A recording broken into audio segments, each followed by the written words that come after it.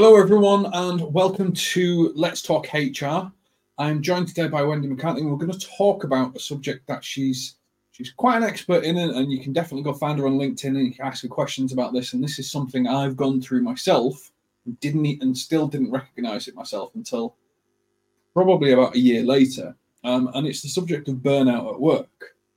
So we're going to talk about some signs, some opportunities, how you can support people going through it. We're going to sort of strategies to prevent burnout, and Wendy's going to help guide us through this entire thing. This is your specialist subject if we were on Mastermind, isn't it, Wendy? It is indeed. I've certainly been researching this specifically for about just over 5 years, where having experienced burnout myself at work on 2 occasions, I began, the first time I didn't recognise what it was, and the second time I really knew what it was, and I did a lot of work to recover, and I recovered quite quickly because I knew what I was doing this time. No, I'm still.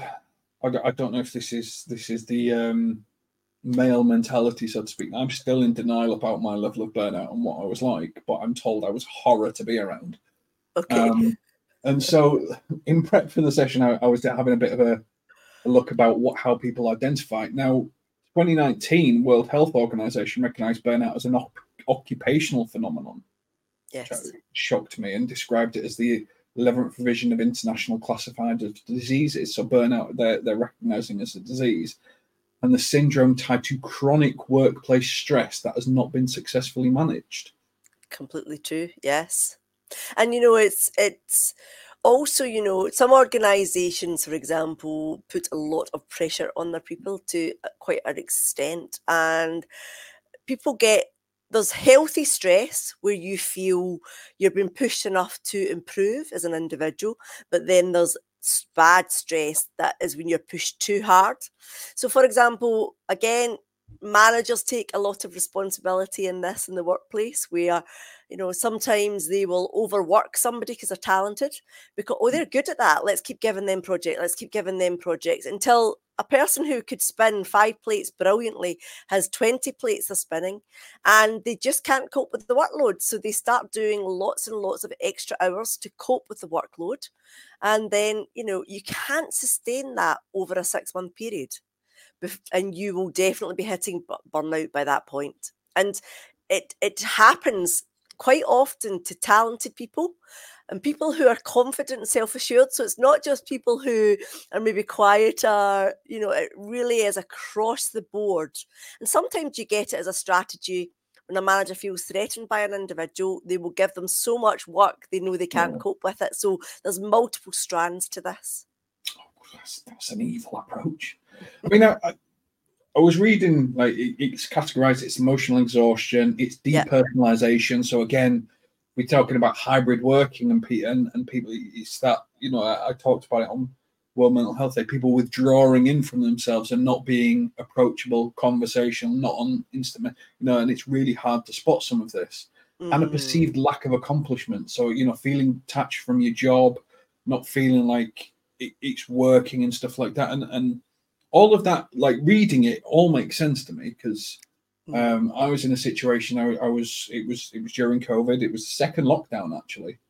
And we had an online training business like this, and that was running perfectly because people can study. But the apprenticeship business, where people were being put on furlough, people were being taken out of their work. If they were on furlough, they couldn't study their apprenticeship. If they couldn't study their apprenticeship, we couldn't draw down the money. So we had to put learning coaches on furlough, and then all the money gets really mismanaged, so that you're having to make redundancies of people, which we unfortunately had to go through that process. And it just became this big thing where you're trying your best to fight and save as many staff as possible, but you can't get new apprentices on program, recruit anybody.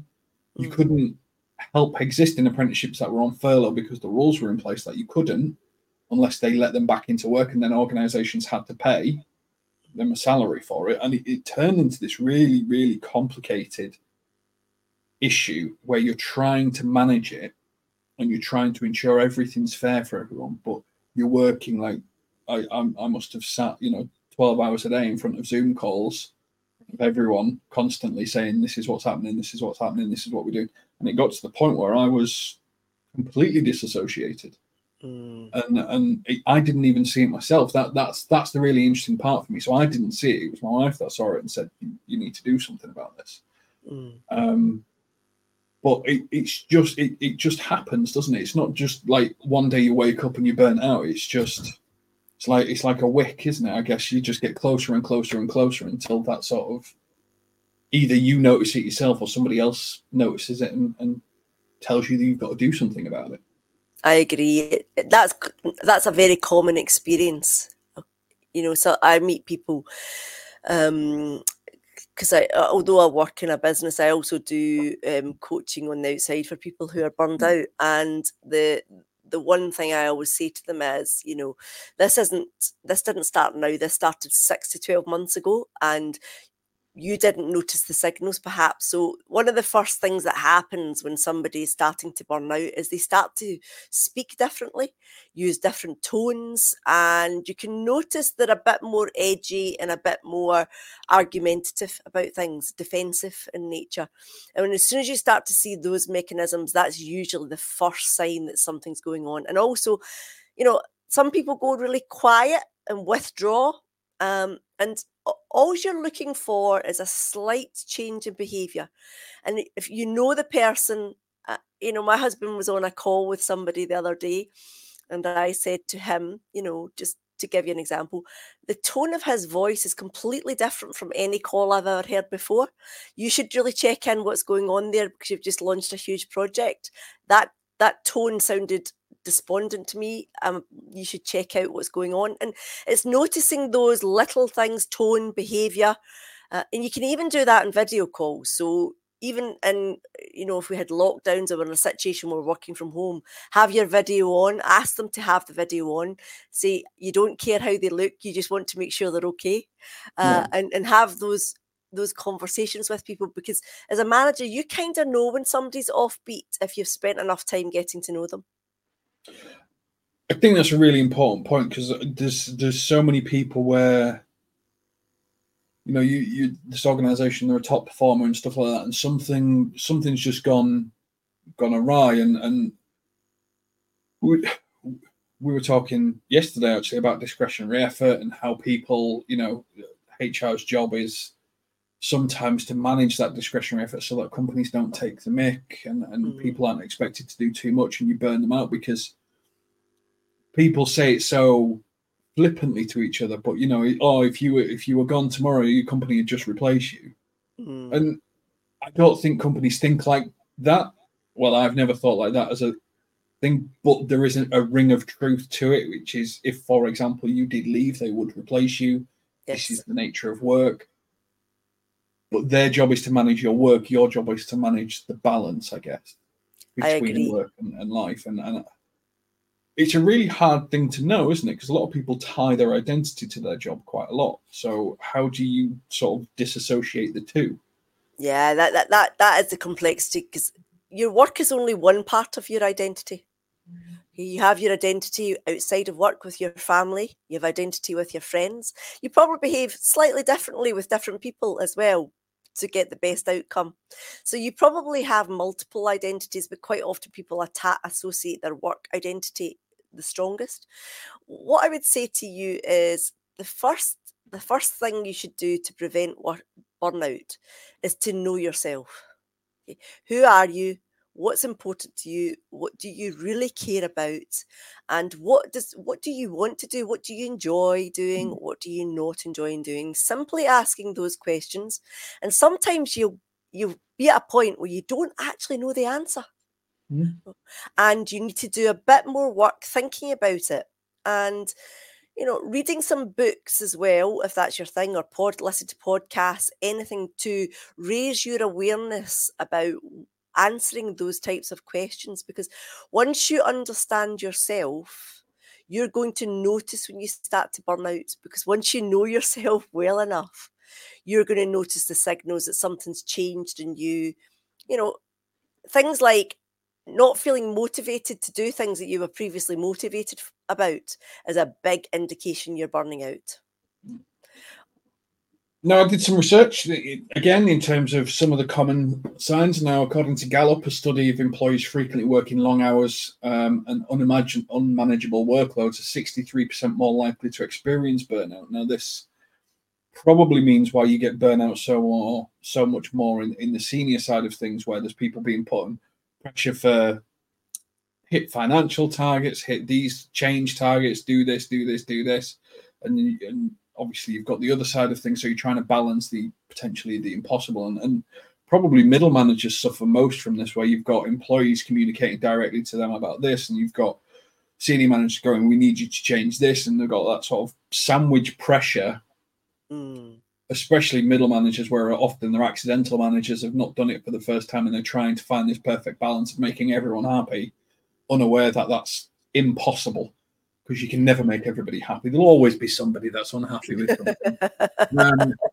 So it's funny, isn't it? 60 unmanageable workloads, the ability to say no, and it's a big problem, I think in British culture, working culture, that I've seen, which is you don't say no, you say yes, and then you just power through, which is really not fair.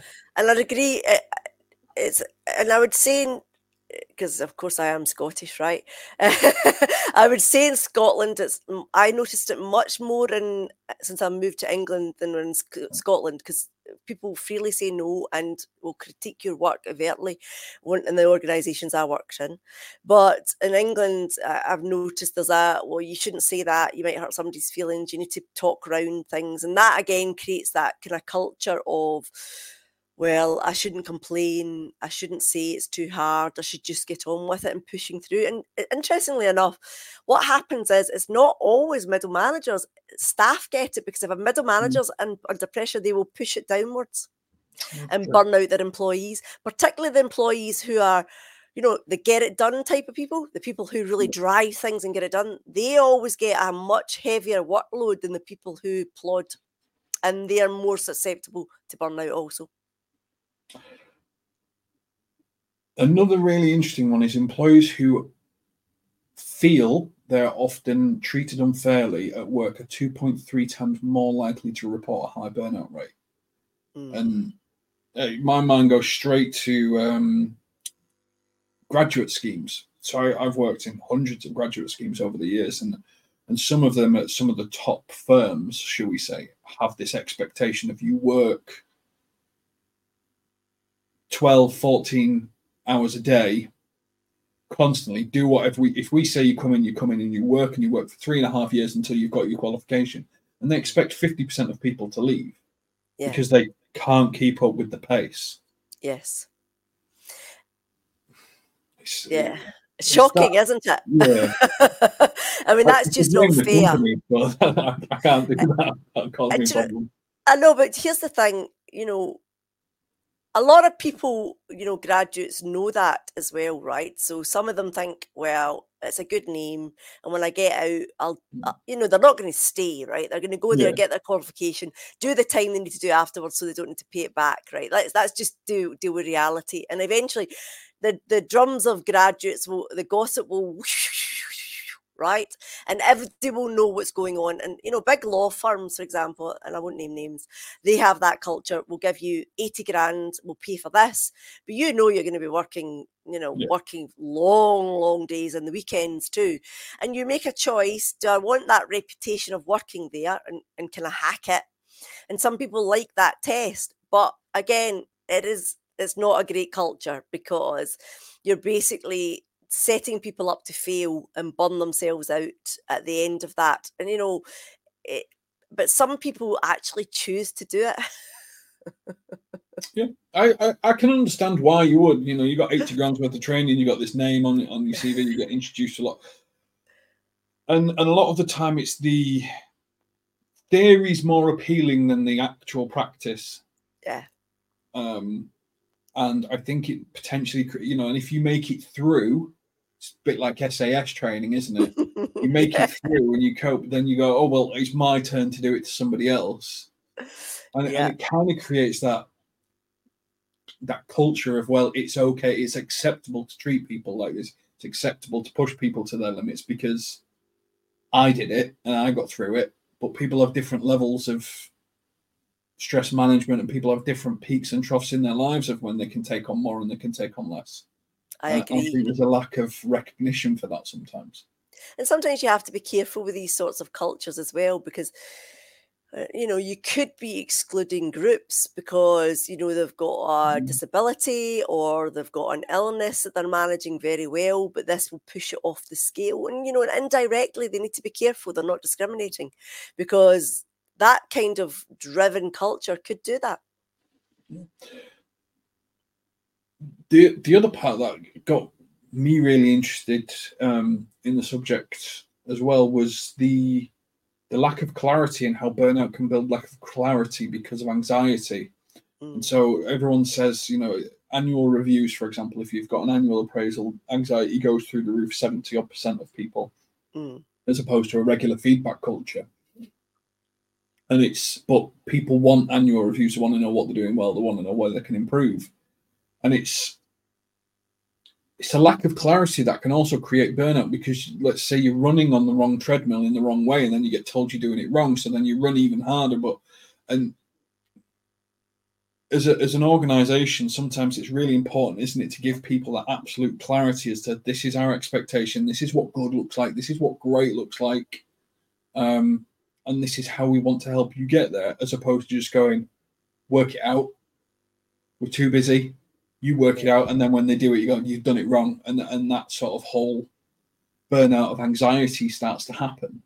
Yeah, and anxiety is a key indicator of burnout, as well as things like sleep and what you eat, and all these things start to layer on top of the process of burnout, and it getting further and more entrenched in your life, and then having health implications, because if you are working constantly to keep going, your cortisol levels are going to be increased. And cortisol is a great hormone first thing in the morning to get you up and get you going, but it's not a great hormone at 8 o'clock at night, because you will block your sleep hormones to be able to sleep at night because they can't come out when cortisol is high. Your sleep hormones are suppressed.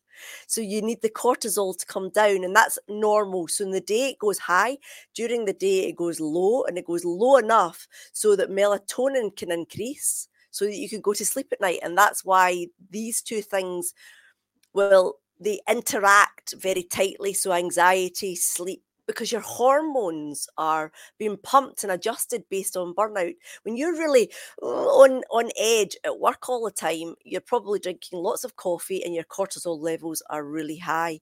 And if you're still doing that at 7 o'clock at night, you're not going to sleep well. And that will perpetuate it's like a cycle, and it just keeps perpetuating the cycle. I mean, I drink coffee at 7 o'clock at night, so there's no cortisol in coffee, though, is there? No, it's fine.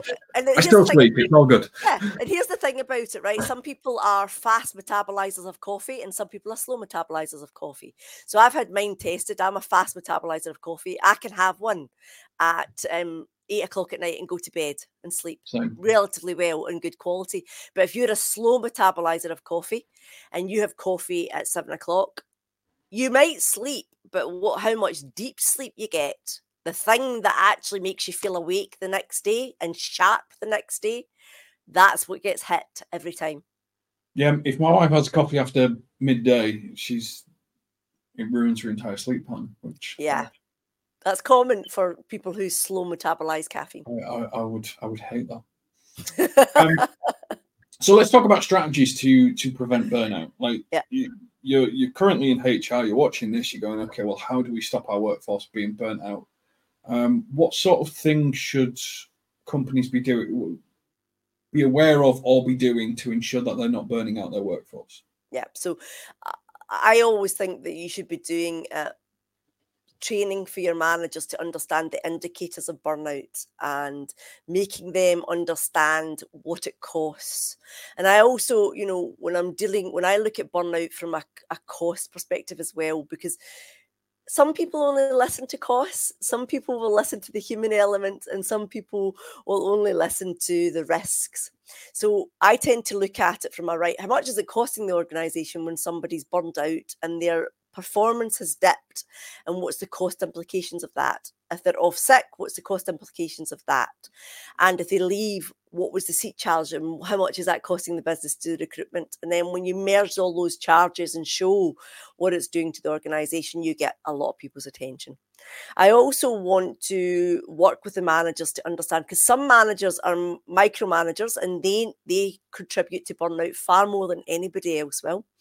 And the studies all and research are pretty solid in this area. Micromanagers lead to burnout much faster than any type of manager.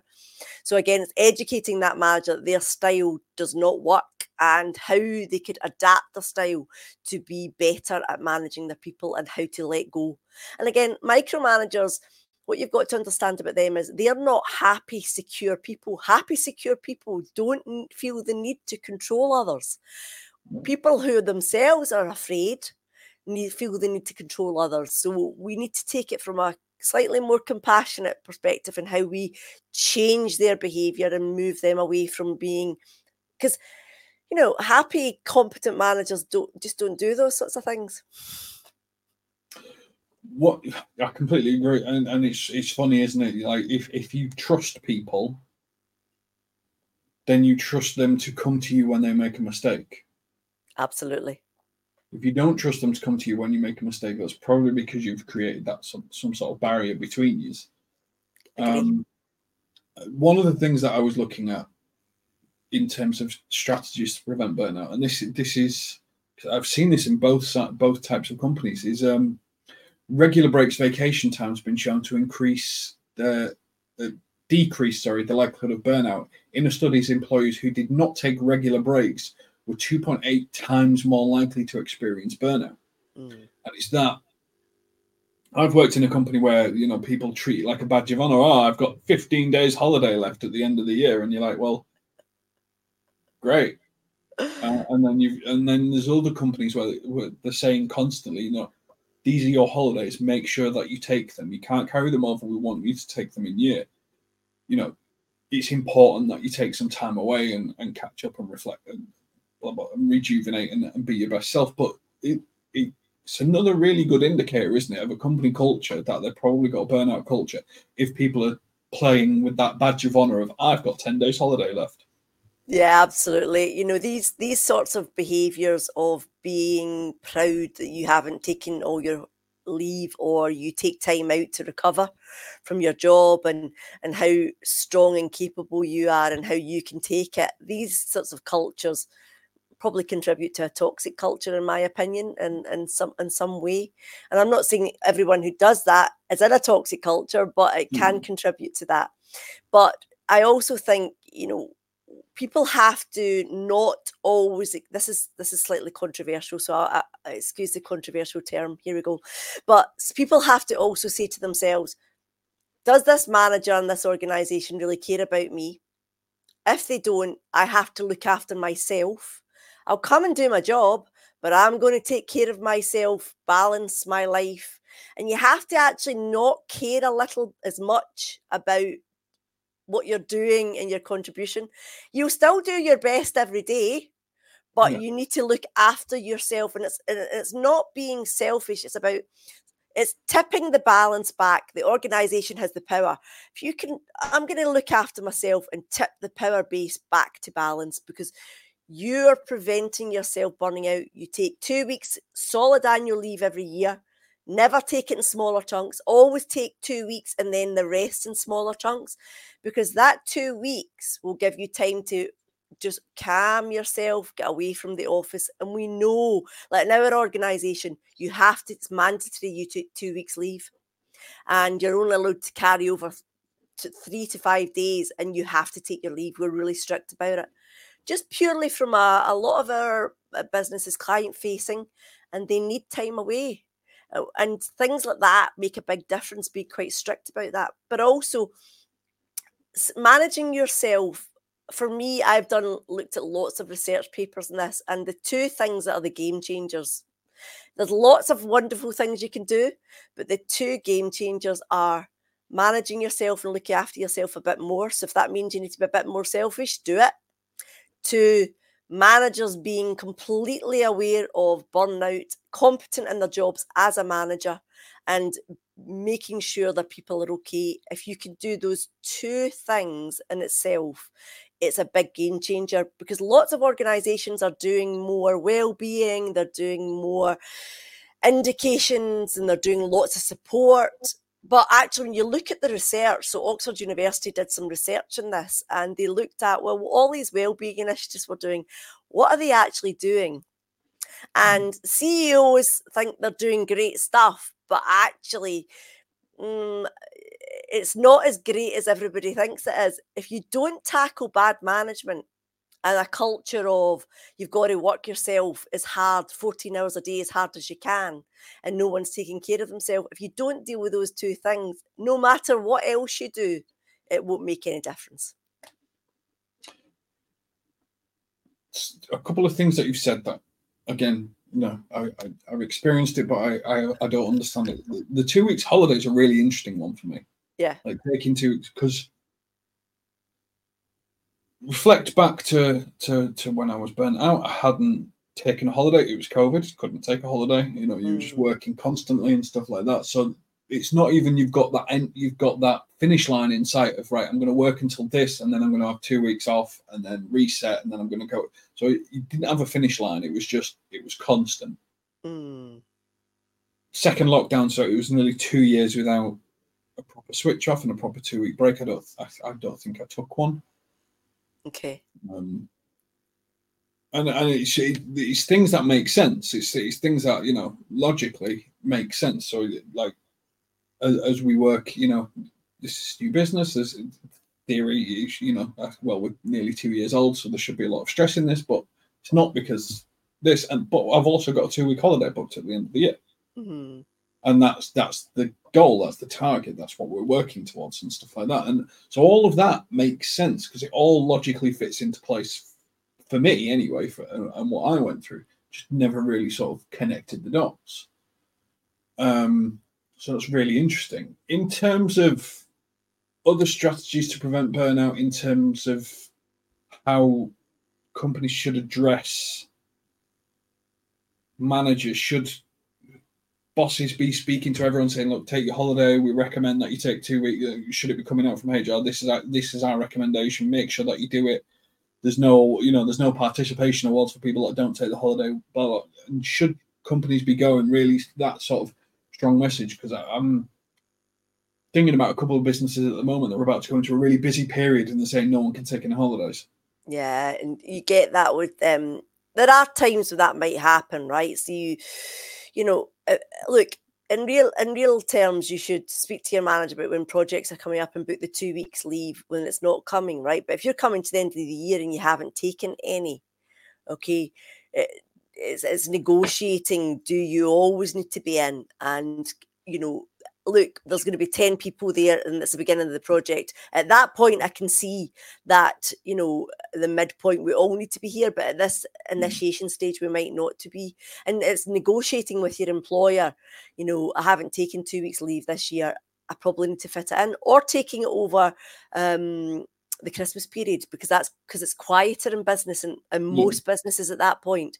Even taking 2 weeks then, I know it's busy, right? And it's perhaps not the most relaxing time to do it because you're maybe busy doing stuff. But at least it's 2 weeks of something else apart from work, right? In COVID, for example, myself and others in my team, I said to people, you still need to take 2 weeks leave. And we sat as a team and talked about how we would do that.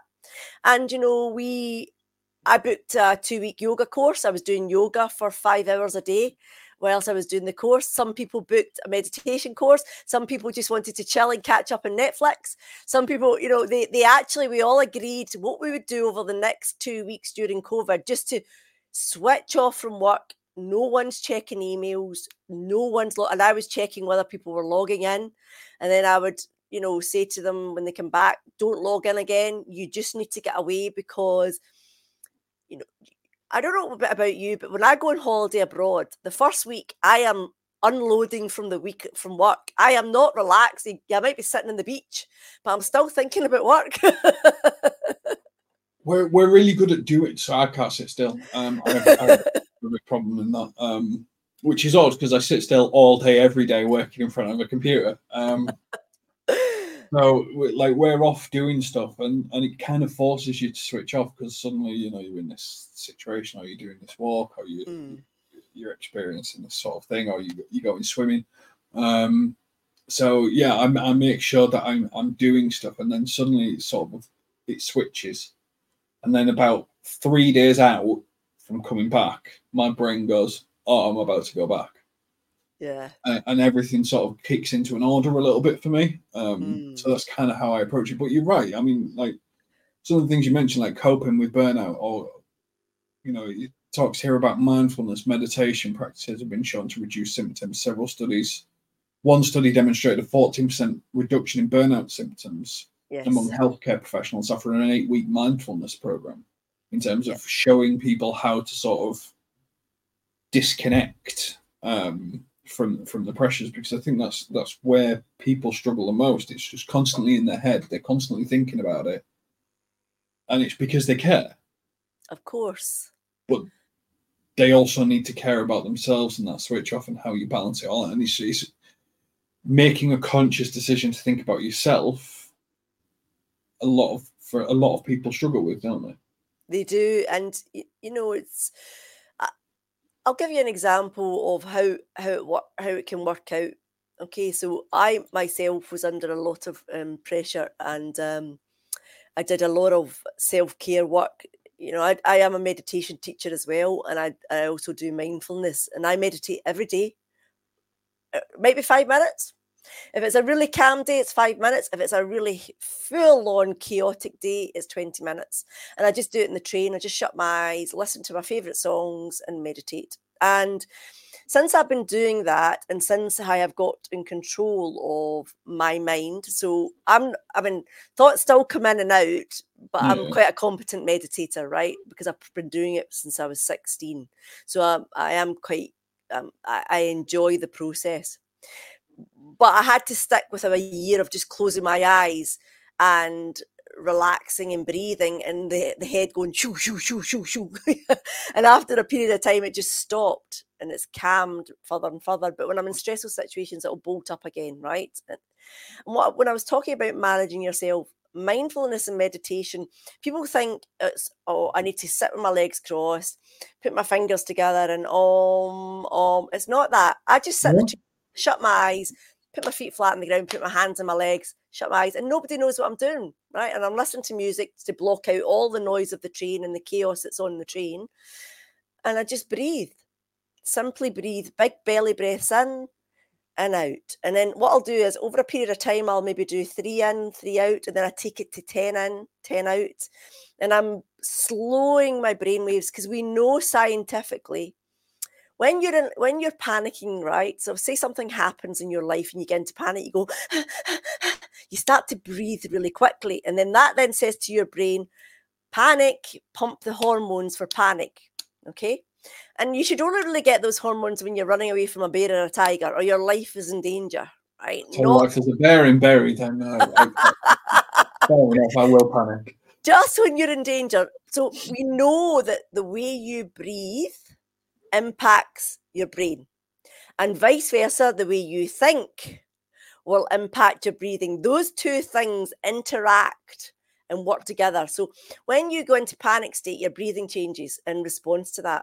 But we also know when you breathe, it will alter the patterns in your brain too. So slow, deep breaths will slow down hormone production and bring in new elements that will calm you. So I'm not that data makes perfect sense to me, and I have helped other people to meditate. People who I can't meditate is a rhetoric. I'll never be able to meditate, and it's what their perception of meditation and mindfulness is. Mindfulness is actually just being present and not in here listening to the internal chatter. One of the other things that people mention in terms of reducing burnout is, again, a thing people struggle to do during lockdown was physical activity. So a UK study, employers who engaged in physical activities are 3 times a week at 25% lower burnout rates, because again, I think you probably mentioned it there, it's that mind, as much as your breathing gets more rapid but your mindfulness, you're focusing on that exercise, you're focusing on that activity, you're actually taking your brain away from the thing that is causing you burnout. I am going to assume that is the answer to it. Yeah, that is certainly part of it. And exercise, depending on what you do, can produce positive endorphins to make you feel better. But also you burn cortisol when you exercise. So that hormone I talked to you about that's can go really high when you get yourself into a deep anxiety state or you're overworking. When you exercise, it dips back down. So you've got a double whammy of good hormones and endorphins coming from the exercise. You also have the reducing cortisol, but you might be thinking about work, but it's good to concentrate on, say you're running, your feet hitting the ground. That's mindfulness. If you're running, don't put hardcore music in. Okay, put calm music and just notice the trees. Notice how green the fields are. Notice the environment around you, and that is mindfulness running. Okay, if you're doing weight training, when you're lifting, say so you're going to do something like say push press, right? And just notice what muscles are contracting, and eventually you begin to notice these things. So if I go for a jog, I notice my feet hitting the ground, and I might concentrate on that sensation while I'm running. And that in itself is just pure mindfulness and exercise. You don't need to sit and go, or breathe. You can just, when you're out jogging, you're doing your weights, you're at yoga, and yoga teaches you how to focus on that and feel the sensations. But you can do that in any exercise, and that's you done your mindfulness for the day. You don't need to do anything else. The final one in terms of coping is social support. And how that plays a critical role. Workers with strong social support at work report a 40% lower rate of burnout, and I think this is probably an area where I would use a gender stereotype, which is where women are more open in terms of communicating what they're struggling with, what they're doing, and men are just like, oh, it's work, and then disassociating. But there is still a social element of going out, seeing people, doing something, because again, even if you're talking about nothing, you're not thinking about work. You're not thinking about what's causing you stress and panic and anxiety and changing your breathing and stuff like that. So regardless of if you're openly having a conversation about what you're struggling with at work, or if you're just talking about, from a man's perspective, if you could take a bear in a fight. Because there's one in Bury now, it seems. It's still that element of removing yourself from the stress, isn't it? Yeah, and also, you get feel-good hormones when you're with your friends that you really like and you have a good connection with. That again is very hormone based, where you get lots of positive hormones coming from that, and you enjoy the banter, the laugh, the fun, and it does. And if you go out, and some of them are maybe your work colleagues, you might take the piss out of a situation. Sorry, I shouldn't have swore. You might take the mick out of a situation that's already happened to be able to cope with it, right? And that's how you cope. You joke about it and you make fun of it, and those social circumstances help you to do that. You don't need to sit with somebody and go, oh, this is my problem, how can we fix it? You can have a laugh, right? You can make fun of the manager who's picking on you. You can make fun of the situation, see the comical side of it, and just have a great laugh with your friends. And those sorts of things all help massively.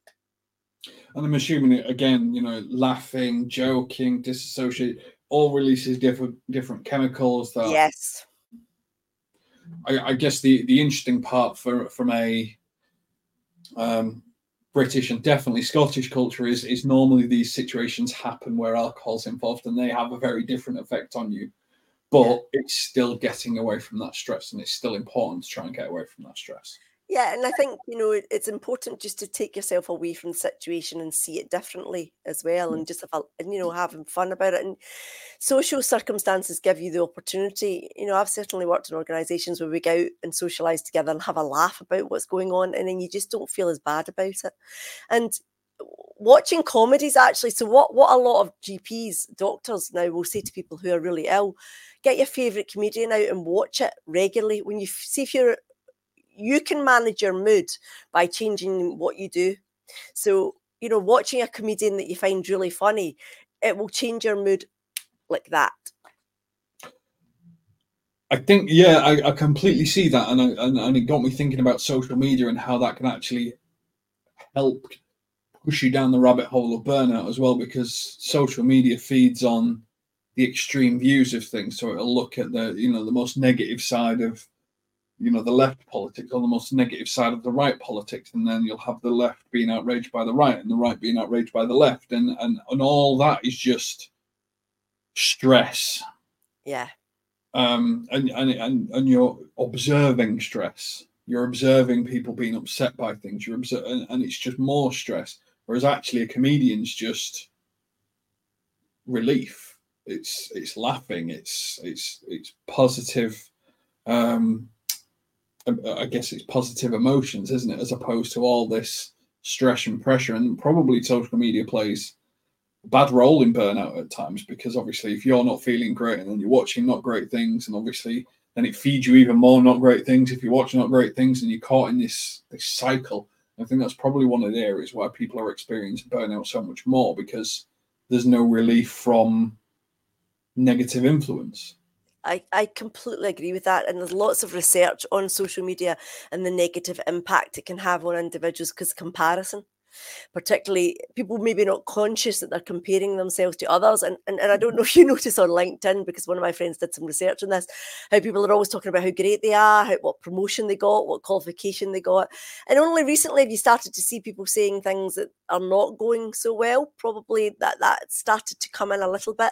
But again, there's that constant, well, I'm not doing that. I'm not good enough. I'm not achieving these things. I'm not doing, and people can compare themselves. And the best comparison, if you're into comparison and that's a habit you like, compare yourself with yesterday.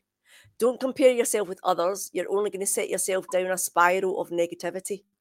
So where was I yesterday? What did I do? And what have I achieved? That's the best comparison. If you like doing that, that is the optimal comparison.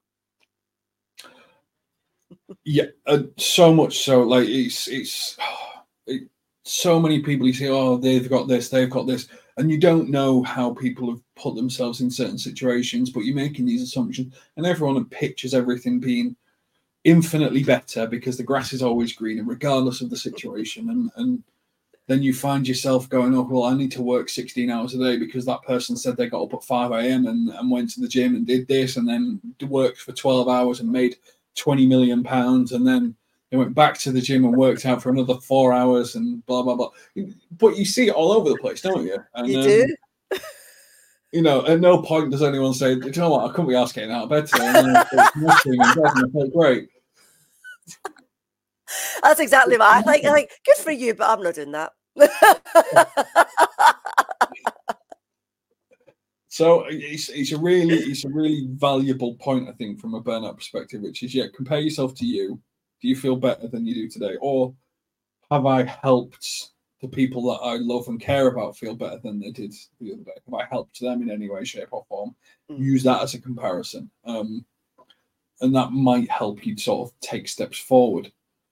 Now, we're going to finish just with some, I found some unpopular opinions with regards to burnout, which I'm going to give to you, Wendy. Okay. And you can tell me whether you think yes, no, or get in the bin. Some argue that conversations around burnout have become overly normalized, and that feeling burnout is often used casually, which can potentially dilute the gravity of the issue. Yeah, and I agree with that to some degree, because what we don't want to do is close people down from talking about it. But what I would say is, yes, what can happen is we can normalize it as that is just work culture. and accept it as part of work culture. And then that will make sure that we don't actually help people, and we'll just continue the burnout machine, as I call it. And I think you do want people to talk about it and get the right help and support. But you're right, you have to be careful, because things can become very normal and institutionalized very quickly. So there's a balance to be sought there. So one hand, I do want people to talk about it as genuine, but some people say they're burnt out and they're not, and I think that can be a problem too in diluting it. Now, the next one is, some people believe burnout is as a result of a personal shortcoming, a lack of resilience, rather than a systemic workplace issue. If you go to the gym, if you lift weights, if you do a run, if you get up at 5 a.m. and then get a cold shower, you won't have burnout. You're just not resilient enough. Bin that. That is absolute nonsense. Absolute nonsense. Because the number of people I have met who are high performers, superstars, making a lot of money, they burn out just like everybody else. Absolute nonsense. It's not about that. It shows to me, people, and this is the thing for me, I think, and I probably was this person at some point in my career, I think it shows a lack of exposure to that yourself. So you're going, okay, just because I haven't experienced it, well, it must be false. You know, it must just be these people aren't as strong or as committed or as things. But people go through different things and different experiences, and probably, you're in a period where you're like, well, I've never had a struggle, so it must be a resilience thing. But that just shows a complete lack of empathy and probably compassion and understanding how circumstances can happen. So also, yes, sorry. Go on. No, I was going to say, well, also, that way, some people, something happens to their partner, they get ill, their children, something happens to their children, something happens to their parents. That will contribute to burnout in a really big way, particularly if you have a very demanding job. And we are all going to experience that at some point. Therefore, a little bit of compassion and empathy, because you never know what somebody's going through at home, because they might not tell you. We all experience these things, and just because you haven't experienced it yet doesn't mean it's not coming. So, when your time comes, you will be hoping that people will treat you with compassion and kindness. So it's quite, you're right. If you haven't experienced these things, it's harder, right? I get that, and I'm not apportioning blame, but it's good to think, well, that could happen to me as easily as that could happen to you, and try to stand in another person's shoes before you make a decision about them. It's not difficult, is it, to really think about, well, what circumstances would have me really struggling? Yeah, that's true. Now, the final one, which you've kind of already alluded to, which is there's a notion in some circles that focusing on individual interventions like mindfulness and time management may neglect larger structural issues that contribute to burnout. Yes. And I think you've probably already said this earlier, so I think this is one where I think you're very much on board with this, which is, yes, do the mindfulness, yes, understand the cortisol, yes, understand how all those things happen, but it doesn't solve the organizational approach and the management and how you go about changing a business culture and all that side of things. I think you've already alluded to that, but that's the last one. So yeah, I agree with that, because if your boss is playing psychological games and destroying psychological safety in a group and targets you specifically, you can do all the mindfulness, yoga, sleep workshops, and throw everything at it and just be able to cope, but you're not thriving, you're surviving. So it doesn't matter. You might be the gym guru, healthy eating, doing everything you can. You still will probably hit burnout as a result of that. That's why I think institutional change needs to happen. And there you have it. We've gone through identifying burnout strategies, coping with burnout, and also giving you shared some unpopular opinions. If you are struggling with work, there is a whole range of things that you should, you can speak to and you can reach out to. Please, if for whatever reason you're feeling tired, exhausted, you can't get up in the morning, things just seem to be a lot harder and you're pulling yourself away from communicating with your colleagues and stuff like that, you may actually be experiencing some level of burnout. And speaking to somebody, approaching someone, doing some research on it, actually the longer you let it go, the harder the road to recovery is. I took a 6-month break before I set this company up because of the burnout that I was having. And the sooner you address issues, the quicker you can get back on the road to recovery, the quicker you're learning about yourself. The more you learn about yourself, as Wendy mentioned, the more you're able to cope with these changes and these variables and as they happen. This has been Let's Talk HR. This has been talking about burnout. Thank you very much for Wendy for giving us all these insights into burnout and how to cope. We will catch you on the next one. Take care. Thank you.